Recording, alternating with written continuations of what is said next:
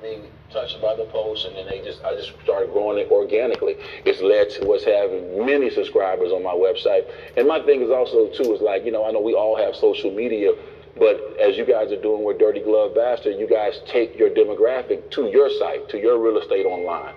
And that's what people need to do. It's like, what if Instagram shut down? What if all these apps shut down?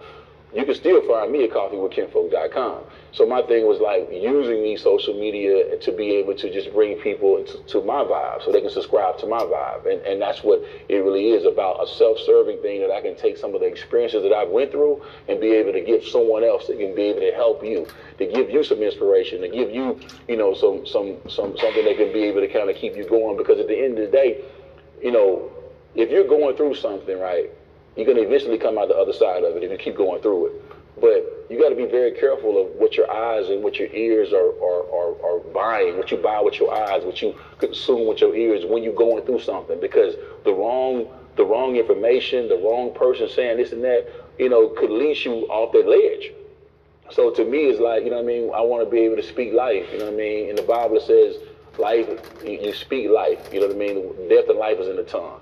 Those that enjoy it eat from the fruit thereof. So for me, I try to just speak life, and hopefully it inspires somebody else, and it touches them. So that, and then so on and so forth. So Coffee with Kinfolk is just a vehicle or a platform to be able to just get in that positive vibe tribe. To be able to tap into that frequency and to get a word from somebody who wants to see you be successful and be at your full potential. And so you can learn from the mistakes that I made and the lessons and blessings that I go through. I can give to somebody else, because at the end of the day, we are here to pay it forward. It's not about me. It's about others and helping other individuals. So that's what Coffee with Kinfolk is for me, a way to be able to give people that experience. Because one thing you can't take away from a person is the experience, that you go through. You could be a book smart individual. You could have a skill set. You could be smart, but the experience and knowledge gives you wisdom.